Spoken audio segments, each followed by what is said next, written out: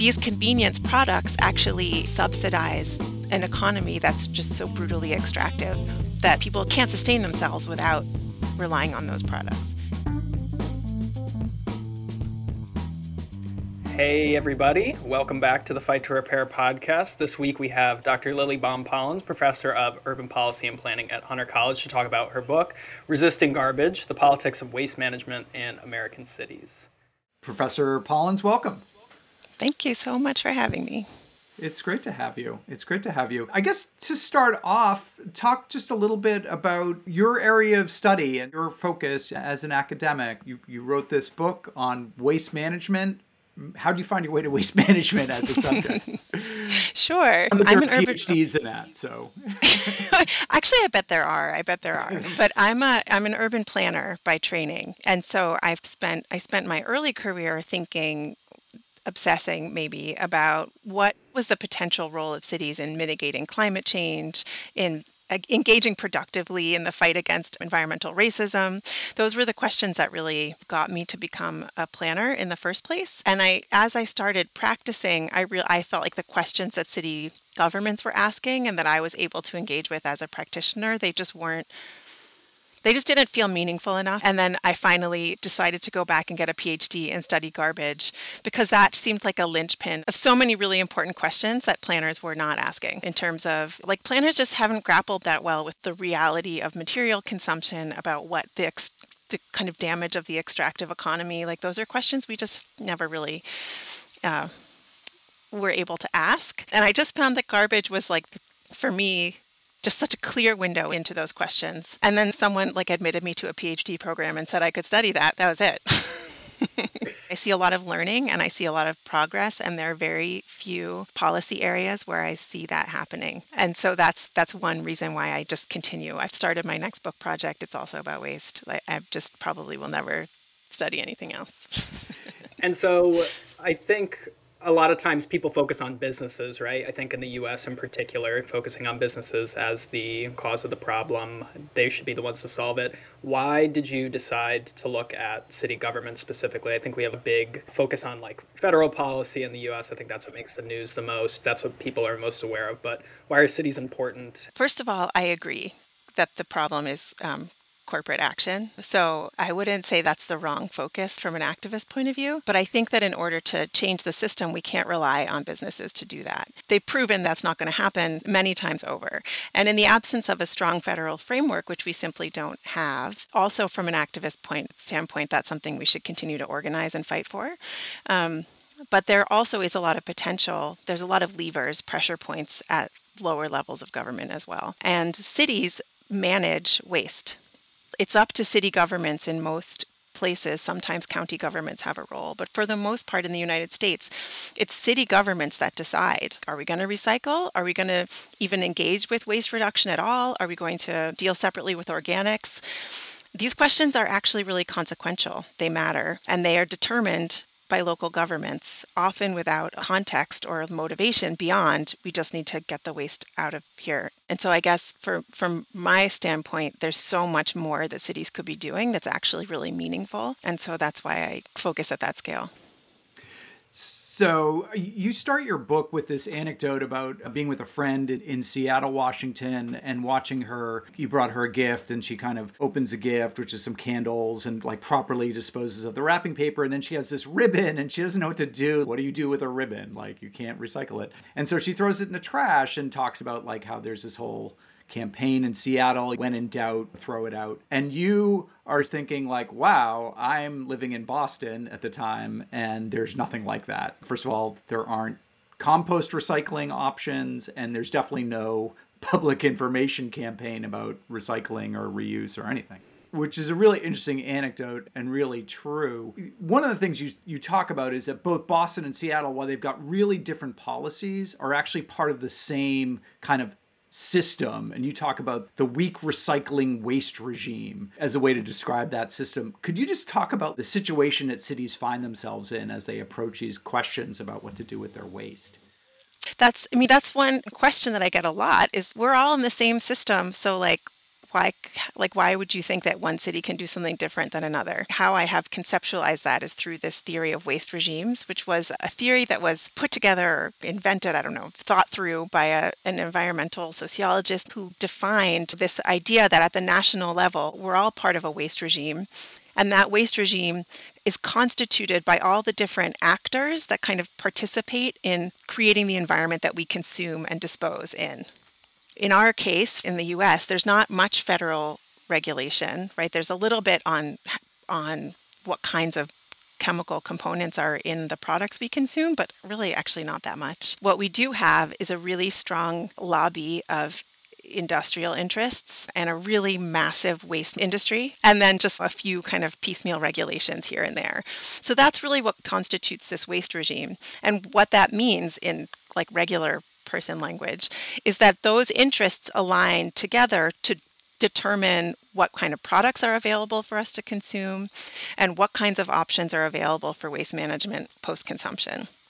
So in our case in the US, I call it a weak recycling waste regime. And I always joke with my students that I didn't ever say it out loud when I was doing the research. And that's why it's such a mouthful, because I just wrote it and it was like a WR and it was like very tidy. But anyway, it works descriptively because what we have is a system that's entirely organized around convenience and disposability. And then we have recycling, which was organized as a system as a way to support disposability.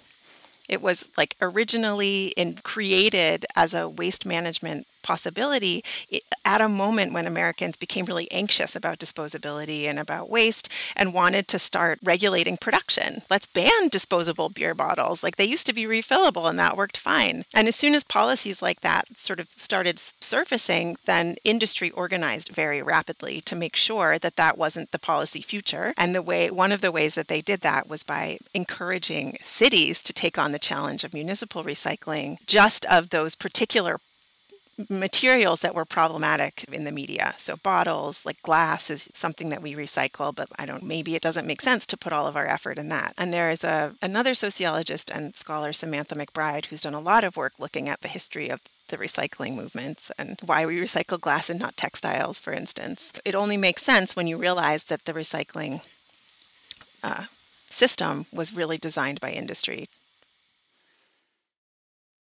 There's a lot to unpack. I think I'm going to follow up later about the industry experts and just the problems there. But I did want to ask, especially as someone that's like a Gen Zer, it interests me a lot being born into a world where disposability is the norm in a country like the US.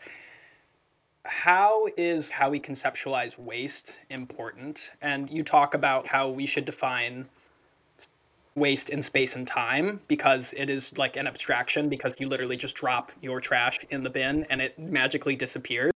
That is such a great question, and it's really important. So part of what the waste regime does is it teaches us what waste is. It trains us into certain kinds of behaviors and habits and norms, and then once we have those habits, they feel really natural. That's just the way the world works. So it's become really habitual to just throw things away. And we think about waste a lot. Like we know littering is bad, for instance. And that's one thing that the waste regime has taught us. And there's really active industry-funded marketing around litter everywhere, all the time. And there has been since the 1960s. That's how we're trained from like when we're school children.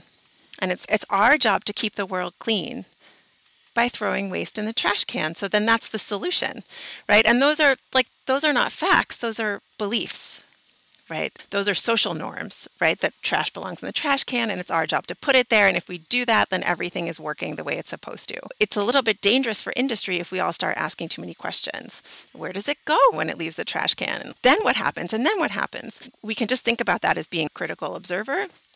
But we can also think of that as the ideas that we hold or the way that we define and think about waste in our personal existence. And the reason that it's so important is because those are waste regime tools. They're techniques we can think of them as techniques of power or just strategies for maintaining a kind of passive consumer culture. But if we think differently about it, then we can make different demands.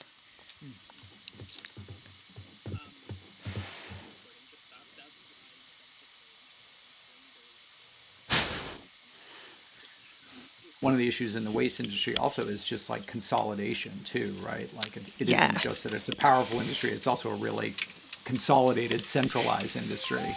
The town where I live, there, first of all, the cost of disposing of stuff has gone way up, and part of that is that we don't really have any choices about it. Like, we got two providers to choose from. Yeah, the consolidation is a really interesting question. And it's one I haven't really spent enough time probably really grappling with, just like that, the industry formation and all that. It's pretty fascinating. It's interesting, like in Boston now, we have this company, Black Earth Compost. So there are these small local composting companies that have sprung up that are serving communities, but generally not at the municipal level. I think that's their goal, is to start serving whole communities. Yes, I think so too.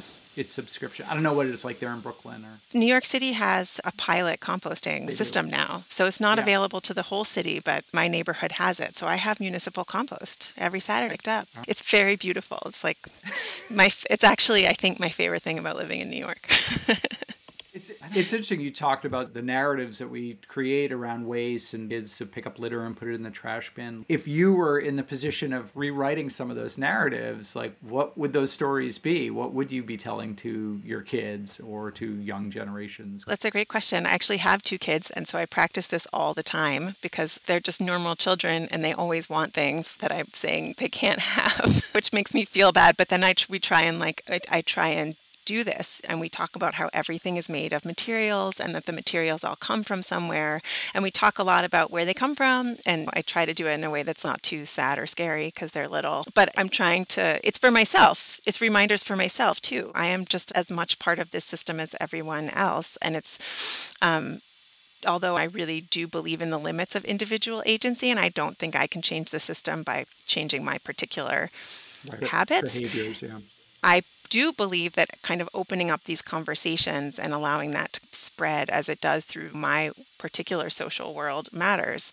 So for me, it's about recognizing the materiality and thinking about kind of the past and future. As Jack mentioned in the earlier question, just like everything comes from somewhere and goes from somewhere. And if we can attend to that whole life cycle, then already we're doing something really different than what what we do normally. You talk about Seattle, you talk about this like notion of wasteways, and you talk about Seattle as being like defiant versus Boston, which is, I don't know, sleepy, lazy, compliant, and all of those three. What is a wasteway, and what would you like to see communities, cities doing in terms of the way they conceptualize their waste?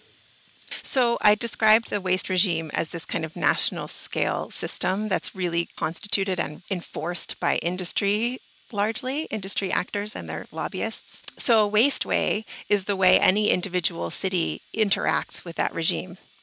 So each city is making a lot of decisions every day about how to manage garbage, and they can do exactly what the regime wants them to do, which is just dispose of everything and do recycling just to make people more complacent, to make them feel more comfortable, and then not do much beyond that. Most cities in the US do that, and I call that a kind of compliant wasteway because they're little good actors in the system. But there are cities that kind of take a different approach. Seattle is one of them. And in those cities, those are places where they've actually had active processes around defining waste. And so instead of defining waste as a problem about municipal hygiene and about efficiency, which is what most places do, they're thinking about waste as a set of resources. They're thinking about the materiality of all of the individual components in this kind of very heterogeneous flow that we call a waste stream. And they've done research, they think about it, they pay attention. And that's the foundation of the system. So once they're at that level of questioning, then the kind of the options for their management techniques become really different. So they're saying, okay, if this is a stream of resources that need particular kinds of attention, then our main goal should be to reduce the amount of materials in that stream. And then we recycle what's left after that and we compost. Everything is about like making the stream smaller and then taking everything out of it that's possible. And that's a defiant wasteway. I'm seeing a lot of parallels with like carbon emissions and the fossil fuel industry, which you make in the book. But I'm just curious about what you've seen in terms of the narratives that are being put out by industry and by communities themselves. The industries that are most relevant here are the waste management industry, and then also basically every kind of corporation that makes something that is disposable. That's a huge array. It's a huge array. And they have different lobbying organizations and different kind of industry, different ways that they organize themselves as industries and then have a voice. So there's a few in particular which are really relevant to this conversation. One is something like Keep America Beautiful, which is in theory, it's an environmental nonprofit, but what it actually is a lobbying arm or a greenwashing arm. The Recycling Partnership is another one, and they post their funders on their website, and it's a really important way that those funders get some environmental cred. And it's Amazon and it's Coca-Cola. It's the companies that are most responsible for Nestle, big one, like for making all of the things that are disposable and filling our world up with those things. And so they use organizations like the Recycling Partnership, which advocates for municipal recycling, or Keep America Beautiful, which does all of the messaging and marketing around littering. They use those to reinforce narratives of individual responsibility and probably get tax write-offs for funding those organizations too. So I think that's their tactic, or it's one of their strategies, and it's really effective.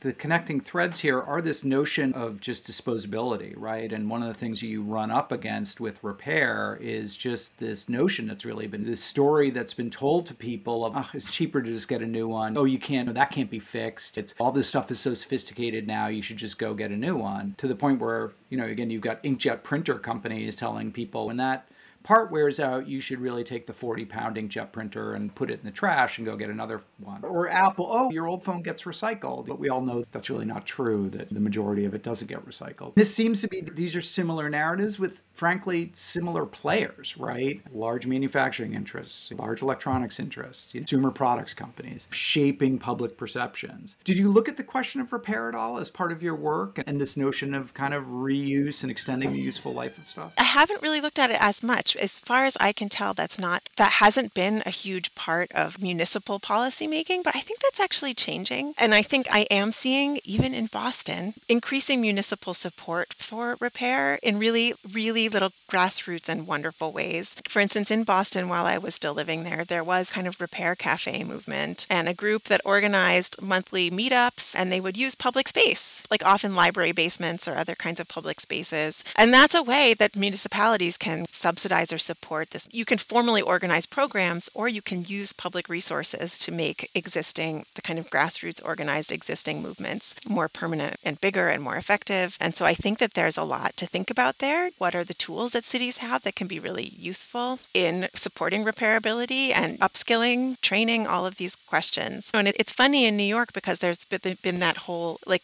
the right to repair is growing in New York. But like, you could always have your iPhone repaired in New York, because there's so many kind of little shops where you can go have it repaired. But I think what you mentioned is really powerful, kind of narratives that tell us that things aren't fixable or that it's too much trouble. And the fact is, it's often a lot of trouble. So we have to figure out, from a policy standpoint, the question is, like, how do we make it easier? How do we make it less expensive? And definitely part of that is industry policy, industrial policy. And I think there's a role for municipal policy there too. New York just passed, but the governor has not signed the first Digital Fair Repair Act. So you all are on the front lines. Absolutely. I guess the question is, where is the federal government in this? And one of the things that you point out, which is so true, this is really atomized. This issue really comes down to the decisions of individual communities. Here in Massachusetts, I live in Belmont. We have curbside recycling. So we have huge 80-gallon containers that we roll out to our curb, and it just gets whisked away. Over in a town like Wellesley, they've got a very robust municipal recycling program, all different types of materials you can bring there and be recycled or reused. It's much more sophisticated. But it's like with education, like if it's different community to community, then in the aggregate, you don't make much progress, right? If it comes down to individual communities, really maybe just looking at the bottom line. Is there a role for the EPA or the federal government to take in setting standards or maybe subsidizing some of this activity? Yes, absolutely. Absolutely. There was just a bill floated in Congress for the first time ever, the Break Free from Plastic Pollution Act. And it hasn't made a lot of progress yet, but it's there. For the first time ever, this actual opportunity, a bill written by people who know about everything about plastic. And it's a really good bill. That policy process takes a long time. And as we all know, we don't have a congressional environment that's very amenable to real policymaking at the moment. But nevertheless, suddenly these ideas are being talked about for the first time in a very long time. So I think there's a real role for that. And I think the most important thing really is industrial policy and managing upstream production and mandating things like right to repair at the federal level. That's probably the most effective strategy from a world-changing perspective, but activism is ongoing and the policies don't exist yet, then I think municipal governments have proven that they have a lot more agility in these areas. And I've actually been to the Wellesley dump. It's a place I'm like a little bit obsessed with. It is so beautiful and amazing. I grew up in Wellesley, so it's just like a really special place. It's like you're in Germany or something. It's like they've got these like unbelievable, like all different colors of glass separated. It's amazing. There's a place for eyeglasses and prescriptions. Like crutches, old medical equipment, and it's unbelievable. And then I look at my town where it's just whisked away. You roll this stuff out. The conversations in town, although we have an active kind of environmental, sustainable Belmont, are still mostly about cost of the contract and recycling. Yeah, we talk about recycling, but it's not in a detailed way, you know. And one town does one thing, one town does the other way. You do think, man, what if every town was like Wellesley with this type of facility, taking so much out of their waste stream and finding a way to recycle or reuse it? It makes you be like, wow, that would be different. Wellesley is special. Like one thing we have to think about, and to your point, at the municipal scale, right? Most cities can't do what Wellesley does for a number of reasons, right? First of all, space. Like Wellesley has plenty of space because it's not as dense. It has plenty of space to have this huge facility, right? And it has a population that is like perfectly free every Saturday morning to go and take the time to do all of this work. So it's like a community with space and people with assets. Everyone do it in the back of their Subarus or whatever. New York City can't do that. Boston can't do it. Seattle actually has transfer stations, which are very similar to what's happening in Wellesley. So I think there's a precedent for it happening at an urban scale, but it's just different. And so then the question becomes, well, that relies on a lot of individual investment. But can cities support that kind of activity in a different way? Can we mandate that buildings are built with in-building kind of separation? Can we think about ways that cities could collect more streams, right? Adding a compost collection in a city, that makes a really huge difference. Something that you mention in the book is the way that we think about externalizing costs, like how businesses basically offload the extra costs of their waste, and how that's not necessarily captured in the market necessarily. But I'm also a skeptic of pricing and market-oriented policies are going to fix everything related to this. So can you talk a little bit about what policies you would want to see to disrupt this dynamic of the whole gambit of throwing stuff into a dump, lighting it on fire, and the company never has to worry about any of that, and instead the collective is paying those prices? To some extent, share the skepticism of market-based solutions because I think it never works. We don't have free markets. Everything is shaped by policy and actors that have more power in the system than others. So when we rely on market-based solutions, that's usually because we failed to institute policies that prevented the problem in the first place. So I share that skepticism. On the other hand, from a municipal policy point of view, one of the most effective tools for getting people to participate in recycling and composting programs is having a pay-as-you-throw waste system, where people actually pay for the service of waste collection as opposed to it being deeply embedded in their real estate taxes or in your rent, and then you don't have any direct interaction. That's tricky. That's also something that works really well in like suburban environments and places with single family that are dominated by single family housing. It's like more complicated in denser places where there's lots and lots of households in a single building. But it can work, and there's strategies around that, and that is really effective. But I think what you're really getting at is like we can't impose the costs on individuals and expect that to have any impact on the corporate producers. So in that case, the economic incentive needs to fall on the producers. And I've just been researching recently, New York City in the 1970s proposed a tax on plastic packaging, which was just going to be like a few cents on every piece of plastic packaging that was sold in New York City. It didn't work. They got sued and it never got implemented. And they didn't do it for reasons of pollution. Like they did it because they were bankrupt. But I think that what we're really looking at from a policy point of view, if we're talking about economic incentives, is changing the costs for production, making it expensive to produce disposable things, making sure that the costs of managing that waste and the environmental costs of all that extraction to make those things in the first place, that stuff is falling on the companies that are profiting from it. We talk about throwaway culture, but what does throwaway culture really mean? And I think you get at it there, this idea of like just using and tossing and using and tossing. Is there a fix for that? And what are your thoughts? As you started asking the question, I started thinking about Jackson, Mississippi, which is currently, there's like a lot of urban history and policy that's going on there that I won't like launch on that lecture.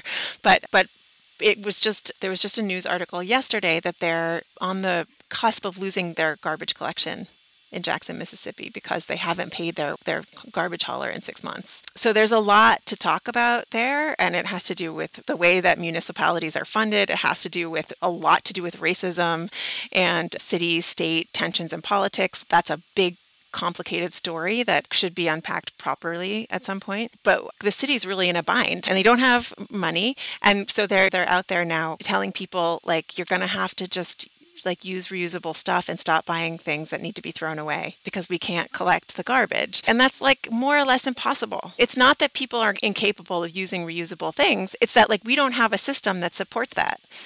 Right? Like I take my coffee cup to, and this got so much worse in the pandemic. If I take my coffee cup to a coffee shop, like there's a lot that won't refill it for reasons of hygiene.